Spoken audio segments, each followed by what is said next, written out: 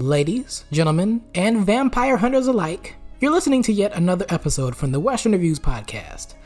Today's review will spotlight one of Netflix's latest horror/thriller films that have reached their top 10 chart as of recent. With a cast that ranges from an Oscar-winning actor to a Grammy-nominated rapper, no, seriously, it's a federal crime that this rapper featured in this movie hasn't won a single Grammy in his career yet, plus a budget of $100 million, this film should pack a punch with heavyweight performers having fun in horror territory. This is Day Shift, brought to you by the man who did stunt work for various films and shows such as Mortal Kombat, The Scorpion King, Buffy the Vampire Slayer, and 24. Take a listen to the trailer and I'll return my verdict of a bloodthirsty review.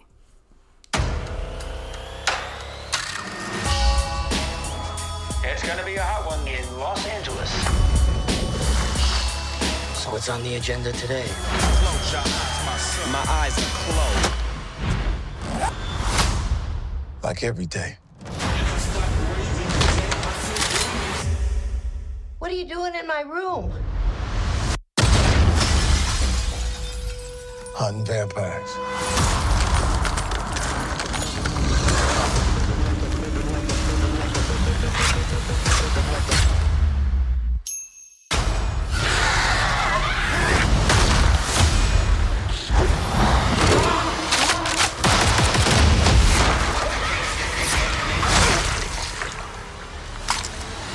Money. Vampire hunting is a business. Cut necks and cash your checks.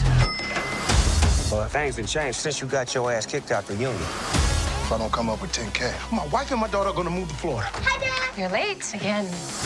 And the union is the only place that could give me that kind of money. Your record is chock full of incidents.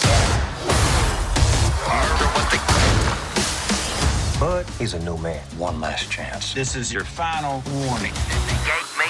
Let's get cracking.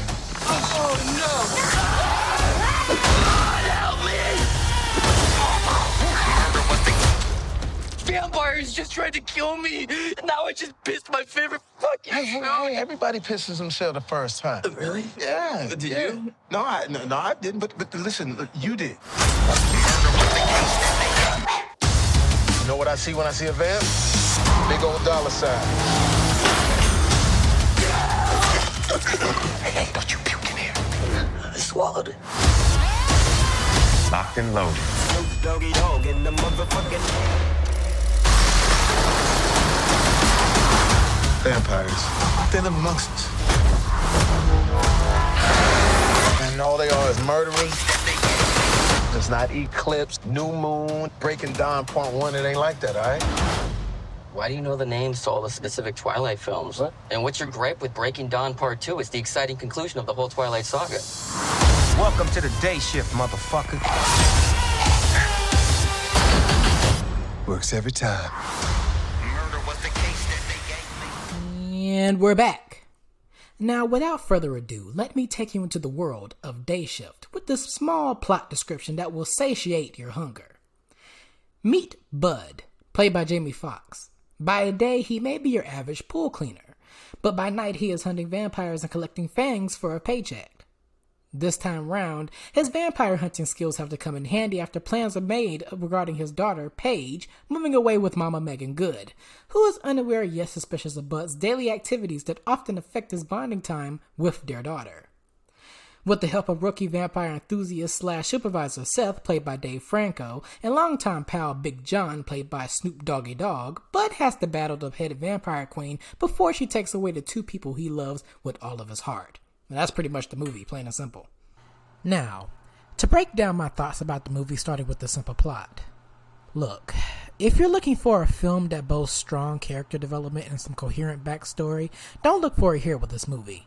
Think of it as the feature-length movie equivalent of Grand Theft Auto video games, but if vampire hunting was a top-tier way for you to make a lot of money in the game.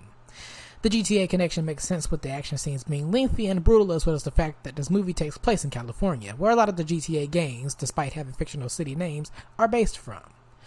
The film comes to do what it does with a simple storyline and straightforward characters, and it accomplishes it to the best of its ability. The genre bending of comedy and horror here makes somewhat of a decent fit, though the comedy kinda overpowers the horror that was depicted or mentioned in the trailers. It's kind of difficult to take the vampires who turn into Stranger Things meet WWE contortionists seriously when Jamie Foxx is trying to crack jokes or is just making, what the how is this happening facial expressions. But speaking of Mr. Fox, it makes for a perfect segue into my thoughts on the characters. Jamie Foxx's Bud is pretty much the Tyrese in this universe, so to speak. If you're willing to help him out in a situation or even attempt to make the slightest bit of small talk with him, he will remind you every single time that someone is trying to take his baby away. I just want my baby. I'm at $13,000 a month. What more do you want from me? Oh my God. Or if he isn't trying to warn you about his daughter being taken away, he's trying to fill the runtime with jokes. Now in Netflix land, Jamie Foxx has been playing with fire recently regarding his comedic talents. Previously, he's done great with The Form, see the In Living Color era back in the 90s. But with one of his latest Netflix shows titled Dad Stop Embarrassing Me, it was a bit of a stinker. So with this movie, it seems like a lot of the non-parent-centered jokes are leftovers from there, made to fit the theme of the film. And while they may be dry jokes, it's all in good fun and Fox does his best here. I think Bud's best moments in the movie, however, are criticizing some random horror movie tropes for how random they are. Like in the scene where he side-eyes his neighbor vampire who uses her fingertips to strike a fire like a cigarette. The main three supporting actors pretty much embodied their actors as personalities. Dave Franco as Seth is the nerd whose only purpose is to lose his mind during vampire attacks, which usually culminates in him pissing or crapping himself every time. Megan Good as the mom looks good. I mean, what can I say? She's just there.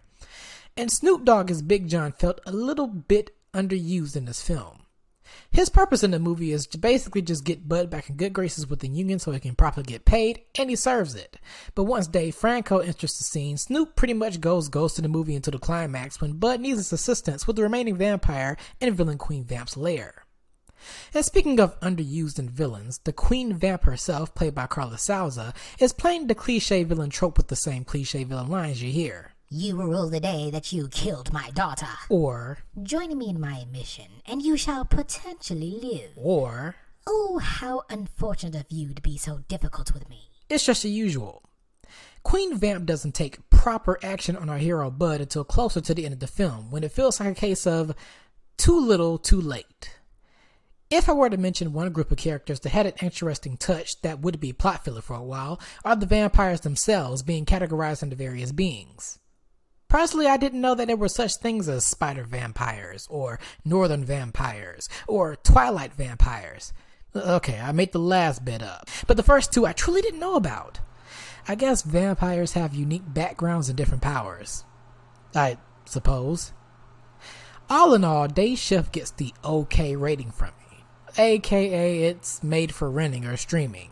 If you're happen to looking for a movie to snack on, this is the best one to look into, albeit the runtime being a little under 2 hours, which is a bit exhausting but not too much of a big deal. It's just your average Netflix romp with the usual suspects. Action-packed sequences, nonsensical storylines, and varied moments that make you go, so there are good vampires? Can't wait to see what Jamie Foxx has next in store with Netflix. After this and Project Power, he can't top the madness in those films. Or can he? Ugh. And that about wraps the Day Shift review.